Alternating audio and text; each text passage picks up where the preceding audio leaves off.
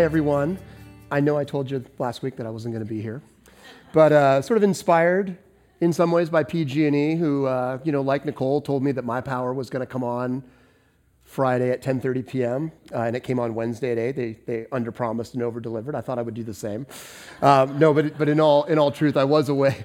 Lynn and I were away at a wedding this weekend until this morning. But Richie Takasugi was scheduled to speak this week, and he had COVID, and you all know how uncertain COVID could be, whether it drags on or whether you're going to test well or not. So we just made a decision early last week to pivot and change, and so we made our way back this morning. And you don't need to feel too bad about that, because at the wedding, one of the groom's friends, who was one of the groomsmen, is a pastor in Queens, and he got to the wedding after being in Africa 2 months. Flew in Friday just before the wedding rehearsal, and then, as if that weren't enough, after the wedding last night, got on a red-eye back to New York so that he could be at church this morning. So those are really some heroic measures. I'm not made for that at all, but I'm sure, given the time difference and everything, that he is fast asleep now and completely unsure of what day it is. But anyway, it's really a pleasure. It's really a pleasure to be here, and we'll get Richie on the schedule again in the future as well, probably after he and Dee have the baby. This is a very exciting time for them, but thankfully they're on the mend and doing well, testing negative, actually here today because of that, but that was all uncertain earlier in the week, so it's great to be here. This morning we are continuing our teaching series for this season leading up to Easter, entitled Signs of Life, where we are exploring the 7 signs that Jesus performed that are recorded in the Gospel of John, and what each one reveals about Jesus' identity as the Messiah, as well as the invitation that each one extends to us to believe into Jesus and experience life in him, both today and for eternity. Last week, we looked together at the 4th sign that Jesus performed, where he miraculously fed 5,000 people with 5 small barley loaves and 2 fish. And as Esther noted, the way that John tells that story is very intentionally meant to evoke the story of God's feeding of the Israelites in the wilderness. This morning, we're going to look at the 5th of Jesus' signs, which similarly evokes the Old Testament, and in doing so serves as sort of a companion piece to the sign that comes before. And that is the story of Jesus walking on the water. If you'd like to join me in the scriptures today, you're welcome to turn or tap your way to John chapter 6, which is our text for this morning. We'll be starting in verse 16. John chapter 6, verse 16. And as always, you're also welcome to follow along with the text on the screens, either behind me or the one that is out in the courtyard. And as we pick up the action here in John 6:16, Jesus has just finished feeding the crowd. And as we saw last time, after experiencing that miracle, the crowd who benefited from it had begun to sense Jesus' identity. Based on what he had just done, they were sensing that Jesus was the prophet who Moses had said God would one day raise up. But look at the way that Jesus responds to that in John chapter 6, verse 15. John writes this: Jesus, knowing that they intended to come and make him king by force, withdrew again to a mountain by himself. And so we see there that when Jesus became aware of what was happening among the crowd, and specifically when he became aware that they wanted to make him king, he left. John says that he withdrew to a mountain by himself. And so that's the scene as we pick up the action and begin reading in John chapter 6, verse 16. John writes, "When evening came, his disciples went down to the lake, where they got into a boat and set off across the lake for Capernaum. By now it was dark, and Jesus had not yet joined them. A strong wind was blowing, and the waters grew rough. When they had rowed about 3 or 4 miles, they saw Jesus approaching the boat, walking on the water, and they were frightened. But he said to them, 'It is I. Don't be afraid.' Then they were willing to take him into the boat, and immediately the boat reached the shore where they were heading." And so we hear in those verses that after Jesus had fed the crowd, when evening came, the disciples went down to the lake. They got themselves into a boat and they started heading across for Capernaum. And listen again to the way that John describes the scene there in verse 17. He says, "But now it was dark, and Jesus had not yet joined them. A strong wind was blowing, and the waters grew rough." Now, we've been noticing throughout our series the very intentional nature of John's narrative. A couple of weeks ago, we saw the intentional connection that John made with the very beginning of Genesis as he begins his gospel. But just like Genesis, John's narrative opens with the words, "in the beginning," which John uses very strategically to link Jesus' identity with God himself. And now, here in chapter 6, we see John evoking the creation narrative again through these references that he makes to the darkness and the rough waters. Genesis chapter 1, verse 2 says, "Now the earth was formless and empty. Darkness was over the surface of the deep, and the Spirit of God was hovering over the waters." And all of that is significant because water and darkness were symbols of chaos in the world of the ancient Near East. The formless and empty earth that is described for us there in Genesis was a place of chaos before God began to bring order and function to it through his word. And those are exactly the feels that John wants his readers to have here.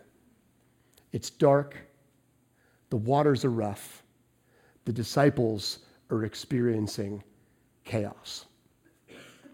But interestingly enough, it's not just the weather that's chaotic for the disciples. Look again with me at verses 17 and 18. It says, "By now it was dark, and Jesus had not yet joined them. A strong wind was blowing, and the waters grew rough." And so we see there that sandwiched in between the description of the darkness and the winds and the rough waters, John highlights the fact that Jesus had not yet joined them. Jesus had not yet joined them. He had withdrawn to that mountain by himself. And the disciples, as a result of that, were without him. And you can't help but wonder what the disciples, how they must have been feeling about that at this point. How they must have been feeling not so much perhaps about Jesus not being there, but more so about why he wasn't there. Because they too had experienced Jesus feeding all of the people.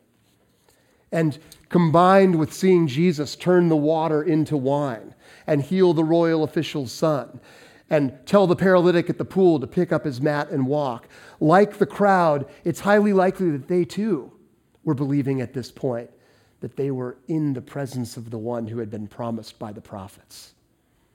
And so the disciples may very well have begun to become excited themselves that the one who would come and bring deliverance from the Roman Empire and the oppression that they were having on their people had come.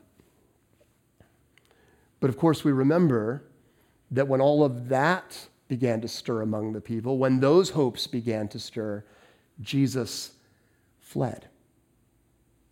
He fled. And in that abrupt departure, Jesus was effectively rejecting that ascription. Right? In his departure, he was rejecting being king, at least in the way that the people would have expected him to be king. And all of that would have very likely been super disorienting for the disciples. It would have likely been very disorienting to the trajectory that they thought they were beginning to see with Jesus. And I love the way that Leslie Newbegin captures this in his commentary on the book of John called "The Light Has Come." He writes these words. He says, "More violent than the darkness is the fact that they, the disciples, are bereft. More violent than the storm that threatens to drown them are their doubts and perplexities." And so the disciples here are not just experiencing chaos in the form of the weather. They're also experiencing the chaos of doubt as well. They are also experiencing the chaos of doubt. And then John 6, verse 19 says, when they had rowed about 3 or 4 miles, they saw Jesus approaching the boat, walking on the water, and they were frightened. And so in the very midst of all of the chaos, in the very midst of the chaos of the weather and the chaos of their doubt, the disciples look out from the boat and they see Jesus approaching them, walking on the water. And John says that they were frightened. John says they were frightened. But as we look at that description that John gives us, notice what John doesn't say in comparison to the same accounts of this story shared by Matthew and Mark. John doesn't say that the disciples were frightened because they saw a ghost. Instead, everything about the language that John uses here suggests that the disciples' fear was not simply fright, but rather it was a recognition that they were in the presence of God himself. And Jesus' words in verse 20 definitely corroborate that. John chapter 6, verse 20 says, but he said to them, it is I. Don't be afraid. It is I, Jesus begins. The Greek reads eimi, which can alternately be translated as I am, which of course evokes God's appearance to Moses in Exodus chapter 3, where God identifies himself with the phrase, I am who I am. Now, last week, Esther noted that in addition to there being 7 signs in John's gospel, there are also 7 I am statements that represent Jesus' self-definition of his identity. And Esther talked about the first of those last time, which occurs just a little bit further in this same chapter here in John, where Jesus says, I am the bread of life. I am, eimi, incidentally, same phrase that we have here in John, earlier in John 6. I am the bread of life. Back when I was in junior high school, I got to go to the first of only 2 pre-release movie screenings that I've ever been to. And it was for the Steven Spielberg-produced Back to the Future. And there are a couple of things that I will always remember about that experience. One was that the special effects in the movie were not quite yet finished. And so those scenes in the film, like for example, when Dr. Brown's DeLorean would take off traveling in time with all the flames behind it, those scenes were all still in black and white. And so the movie had this really interesting, unfinished aesthetic to it. It was still very much in post-production, which was kind of cool. And then the other thing that I remember about that experience, because I was really into music at the time, was hearing the Huey Lewis and the News song, The Power of Love, for the first time as part of the movie. And I remember thinking that that song was so great and getting to tell my friends that there was going to be this Huey Lewis and the News song coming out with the movie. And so it was fun to have that preview, to go to that preview, see that movie early, and kind of have the inside scoop a little bit as a result. And in a sense, Jesus is doing something similar for the disciples here as he walks out to them on the water and says, it is I, or I am. Right? After the doubts that they had experienced, after his abrupt departure from the feeding, Jesus is now giving the disciples an exclusive preview of who he is. Before he will go and announce to the crowd, I am the bread of life, after they get ashore. And so Jesus, with this little curt phrase, eimi, is very much reorienting his disciples here in the midst of the chaos of their doubt. Now, for John, remember, more important than these signs themselves are their significance. For John, more important than the sign itself, than the miracle itself, is its significance. And like the feeding of the 5,000 was meant to evoke God feeding the Israelites in the wilderness, Jesus walking on the water is similarly evocative of the Old Testament, and specifically the parting of the Red Sea. Leveled up a notch, of course, because Jesus is not walking on the dry ground in between the parted sea. He's walking on top of the water. And so the significance of this fifth sign that Jesus performs is that it's a sign of his power over nature. Right? This fifth sign is a sign of Jesus' power over nature. Right? By walking on the water, Jesus demonstrates his power to calm the seas. But even more significantly, by walking on the water, he demonstrates the power, just as we see in the creation narrative in Genesis, to bring order to the chaos. That Jesus brings order to the chaos. And because he brings order to the chaos, his next words ring especially true. Jesus says to his disciples, "Don't be afraid." Don't be afraid. Those same words that are spoken all throughout the scriptures when humans encounter the divine. Like when God came to Abraham in Genesis 15, when he appeared to Hagar in Genesis 26, and to Jacob in Genesis 46, he said, "Do not be afraid." And when the angel of the Lord appeared to Zechariah and then to Mary in Luke chapter 1, the angel said, "Do not be afraid." And now Jesus speaks those same words to his disciples.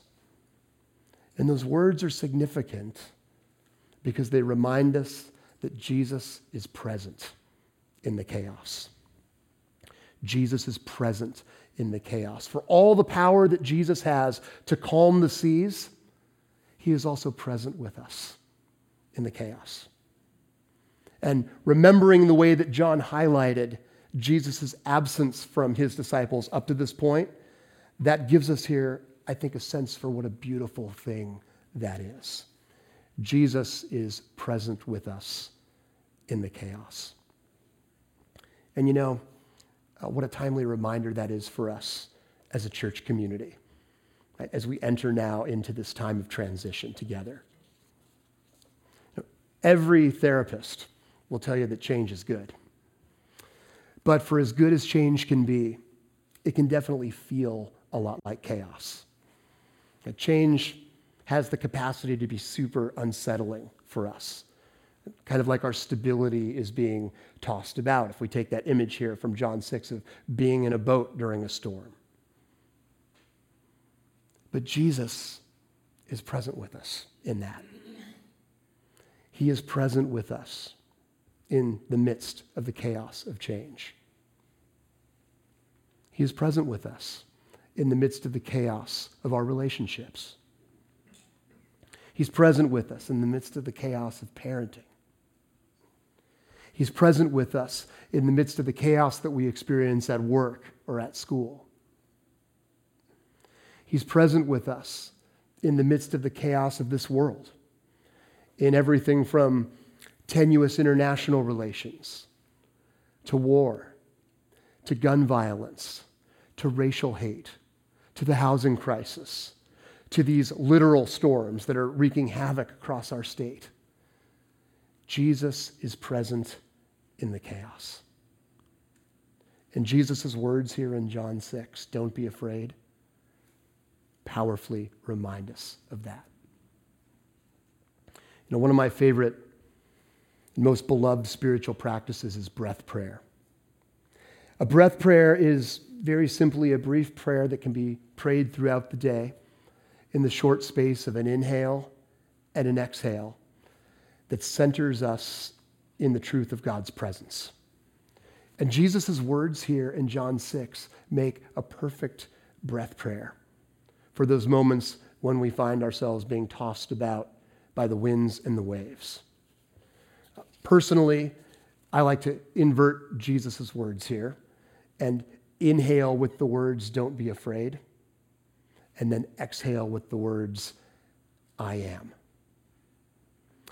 And I want to encourage you to experiment with saying that prayer whenever you feel the tension of anxiety and uncertainty, either physically expressing itself in your body or when you find it consuming your mind and your thoughts. Don't be afraid. I am. What a gift Jesus' words are to center us on the truth that he is indeed present with us in the chaos. Jesus brings order to the chaos. He is present with us in the chaos. And then we also see in this story that Jesus delivers us to new shores. Jesus delivers us to new shores. Look at John chapter 6, verse 21. It says, "Then they were willing to take him into the boat, and immediately the boat reached the shore where they were heading." And so Jesus gets into the boat, and John says that immediately they reached the shore where they were heading. He gets into the boat, and it's like a fast forward button.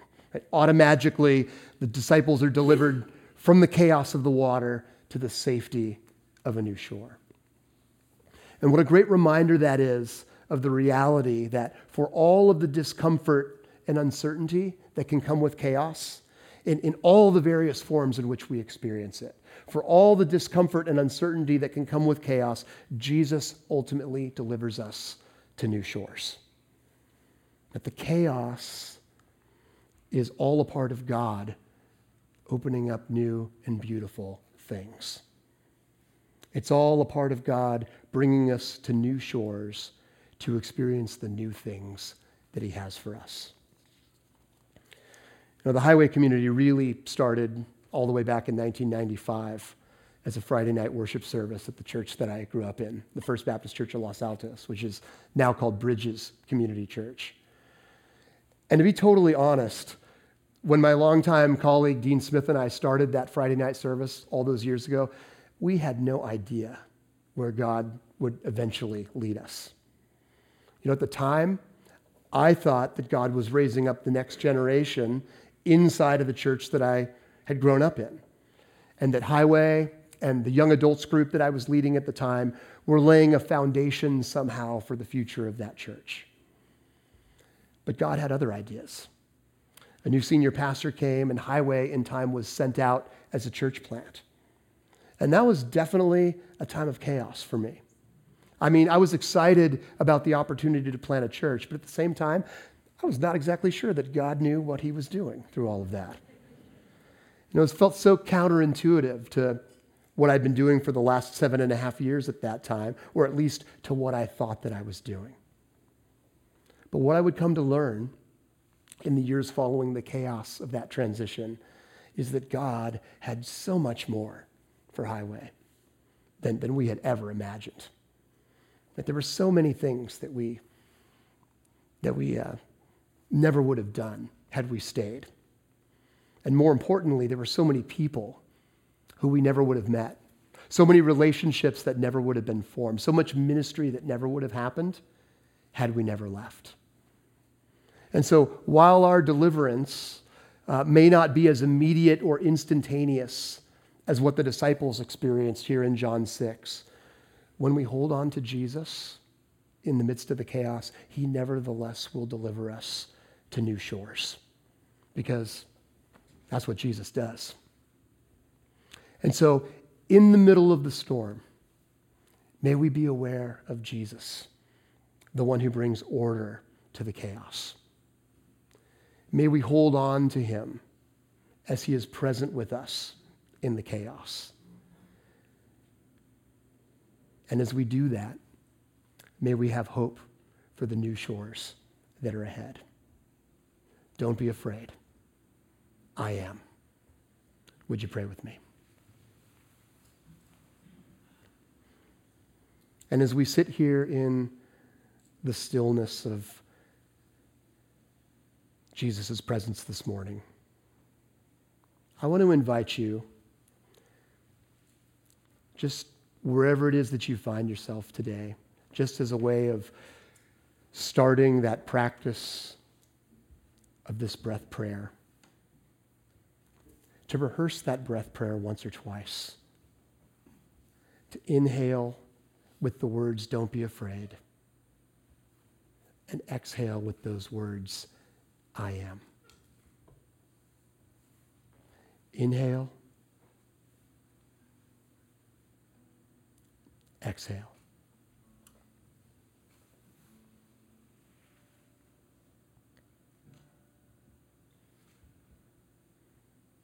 Our Father in heaven, we are so grateful for this fifth sign of Jesus that John records and for everything that it reveals to us about who you are and what it means to experience life in your name, both today and for eternity. And we thank you, God, for the life that we experience through your presence with us in all of the things that we're navigating. But particularly, God, for the very important reminder that you are present with us in the chaos that we experience. And we confess, Father, that sometimes we can lose track of that very important truth. Chaos has a way of making us feel alone, sometimes even making us isolate ourselves. But we thank you, Father, that as we find ourselves tossed by the winds and the waves, that we too, like the disciples, can look out from that boat and see you walking on the water. We thank you that you are a God who brings order to the chaos. And that as we hold on to you, God, you deliver us in your time to the new shores that you have. We thank you, God, that you are able to do immeasurably more than we can ask or imagine. And so would you cast out our fears? Enable us to cling to you and receive the peace that you have in the midst of that. And God, would you help us to see the beautiful things that you have for us on the new shores. We thank you, Father, that you are the great I am, and that you never leave us or forsake us. We love you and we thank you in the name of Jesus. Amen.